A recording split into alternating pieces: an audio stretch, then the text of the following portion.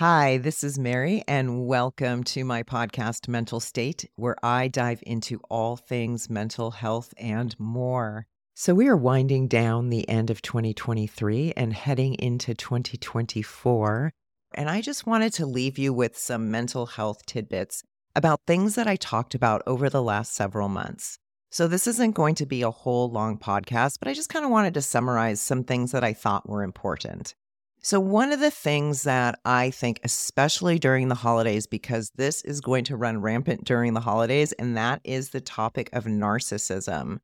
Especially if you've grown up in some type of chaotic household where you experience some emotional neglect, you may have had one or more parents who displayed some narcissistic traits. Now, I'm not going to diagnose anybody as having narcissism because this podcast is meant to inform and educate and entertain. This is not mental health advice in any way, but this is just a way for me to talk to you about, different things that are about mental health. And I think that narcissism is really important to talk about. Now, what is narcissism and what are the types of narcissism? Well, narcissism is a personality trait that exists on a spectrum, and it's important to note that not everyone with narcissistic traits has narcissistic personality disorder. So, narcissistic personality disorder is in the DSM, and the DSM is a manual that defines all of the mental health issues. So, you may not be dealing with somebody who has narcissistic personality disorder per se, but if you look up in the DSM or just Google narcissistic personality disorder, you can see all the traits. Now, somebody might have a couple of traits, 5 or more traits. That just shows that they have narcissistic traits, and that will give you information on how this person navigates through the world. So, there's not only just one kind of broad narcissism. There are 5 types of narcissism, and I'm here to tell you that each of them has distinct characteristics, and I want to tell you how to spot them. So the first type of narcissism is probably the one that you may be most familiar with, and that is called grandiose narcissism. Now, what are the characters of that? So this is the classic form of narcissism associated with grandiosity, arrogance, a sense of entitlement, and a constant need for admiration. So people with grandiose narcissism often believe that they are superior to others. They just think that they are the best thing that has ever happened since sliced bread. Like they come into a room and it's like they act like His Royal Highness has just entered the room and we should all bow down to that person. So how do you spot some of these signs? So just look for behaviors like boasting about achievements. Someone's like, I'm the best at this or I'm the best at that. Exaggerating talents, dominating conversations, right? Have you ever experienced somebody who comes into the room and just kind of bowls everybody over with their conversations or what's going on with them? And a lack of empathy for others' perspectives, right? They're just telling stories about themselves. They don't even care what anybody else is thinking, saying, doing in the room. The second type of narcissism is vulnerable narcissism. Now, what are the characteristics of that? So, unlike grandiose narcissism, vulnerable narcissists may appear sensitive, insecure, and defensive. They seek admiration, but are highly sensitive to criticism. So they might display kind of like a victim mentality, and they struggle with feelings of inadequacy. So what do you want to look for with vulnerable narcissism? Well, just watch for patterns of defensiveness, a constant need for reassurance, a fear of rejection, and difficulty handling criticism. So the thing about narcissism is that it can kind of be fluid. So somebody who has grandiose narcissism may also display vulnerable narcissism. So if we're talking about attachment styles, somebody who displays vulnerable narcissism seems like they might have more of a disorganized attachment style, sort of that push-pull, right?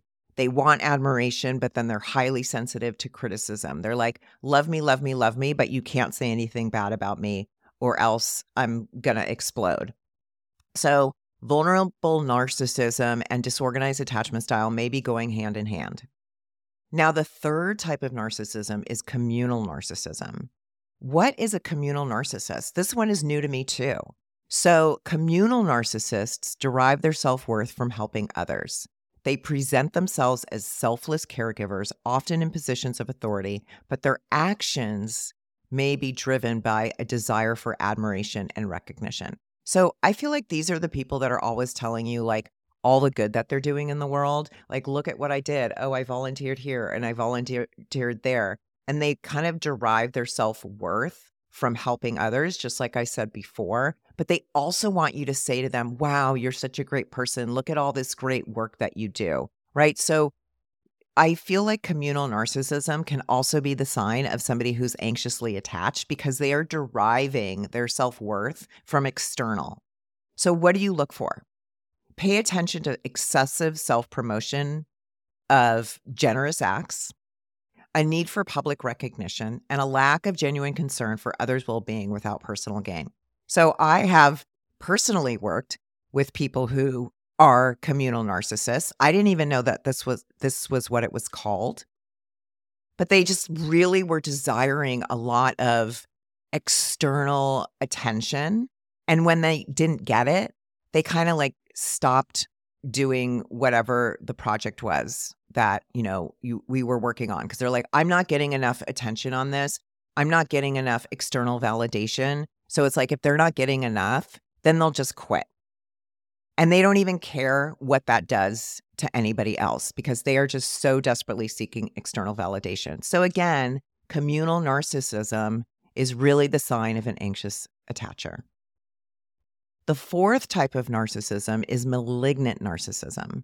Now that combines traits of narcissistic personality disorder with antisocial behavior, like a desire for power and control. So individuals with this kind of narcissism may be manipulative, lack empathy, and engaged in harmful behaviors. And again, you really know when you're dealing with this kind of person because you see them not even caring about anybody else. They're exploiting others, and they tend to engage in destructive or aggressive behavior to get what they want. Now, again, this might be a sign of somebody with a disorganized attachment style might have malignant narcissism. Jury's still out in that, but this is malignant. It is definitely obvious when somebody has malignant narcissism. Now, the fifth type, I love this one because it is called covert narcissism. Ooh, hiding in the shadows, right? So covert narcissists appear introverted and may seem sensitive or shy, but they have an underlying sense of entitlement and can be just as preoccupied with their own needs as grandiose narcissists. But they're covert. So you're not really like, you might have a sense like, God, I have a feeling this person is exhibiting some narcissistic traits, but I'm not sure, right? Because it's covert. It feels hidden. It's not really making itself known. So what you really want to look for are signs of passive-aggressive behavior, a constant need for validation, just like somebody with an anxious attachment style, and a tendency to manipulate through guilt or sympathy. Now, I feel like the shadow side of the anxious attachment style is a manipulation through guilt or sympathy because they're kind of playing victim. So just it's really interesting to try to figure out a covert narcissist because it is not obvious.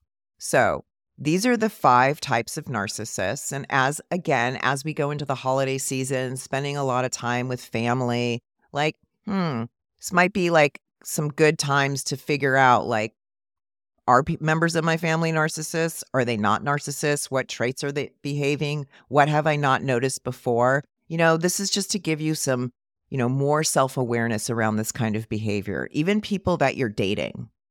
So, just be careful. Like, I know the word narcissist, people love to throw it around, but, it is very specific. So approach the identification of narcissistic traits with care. I want to tell you that because diagnosing a personality disorder does require expertise. And I know, again, as I said, we love to call people narcissists, and they may not be narcissists per se. They may be exhibiting traits of a narcissistic personality. So again, if you encounter challenging relationships with individuals experiencing narcissistic traits, I really encourage you to learn more about it.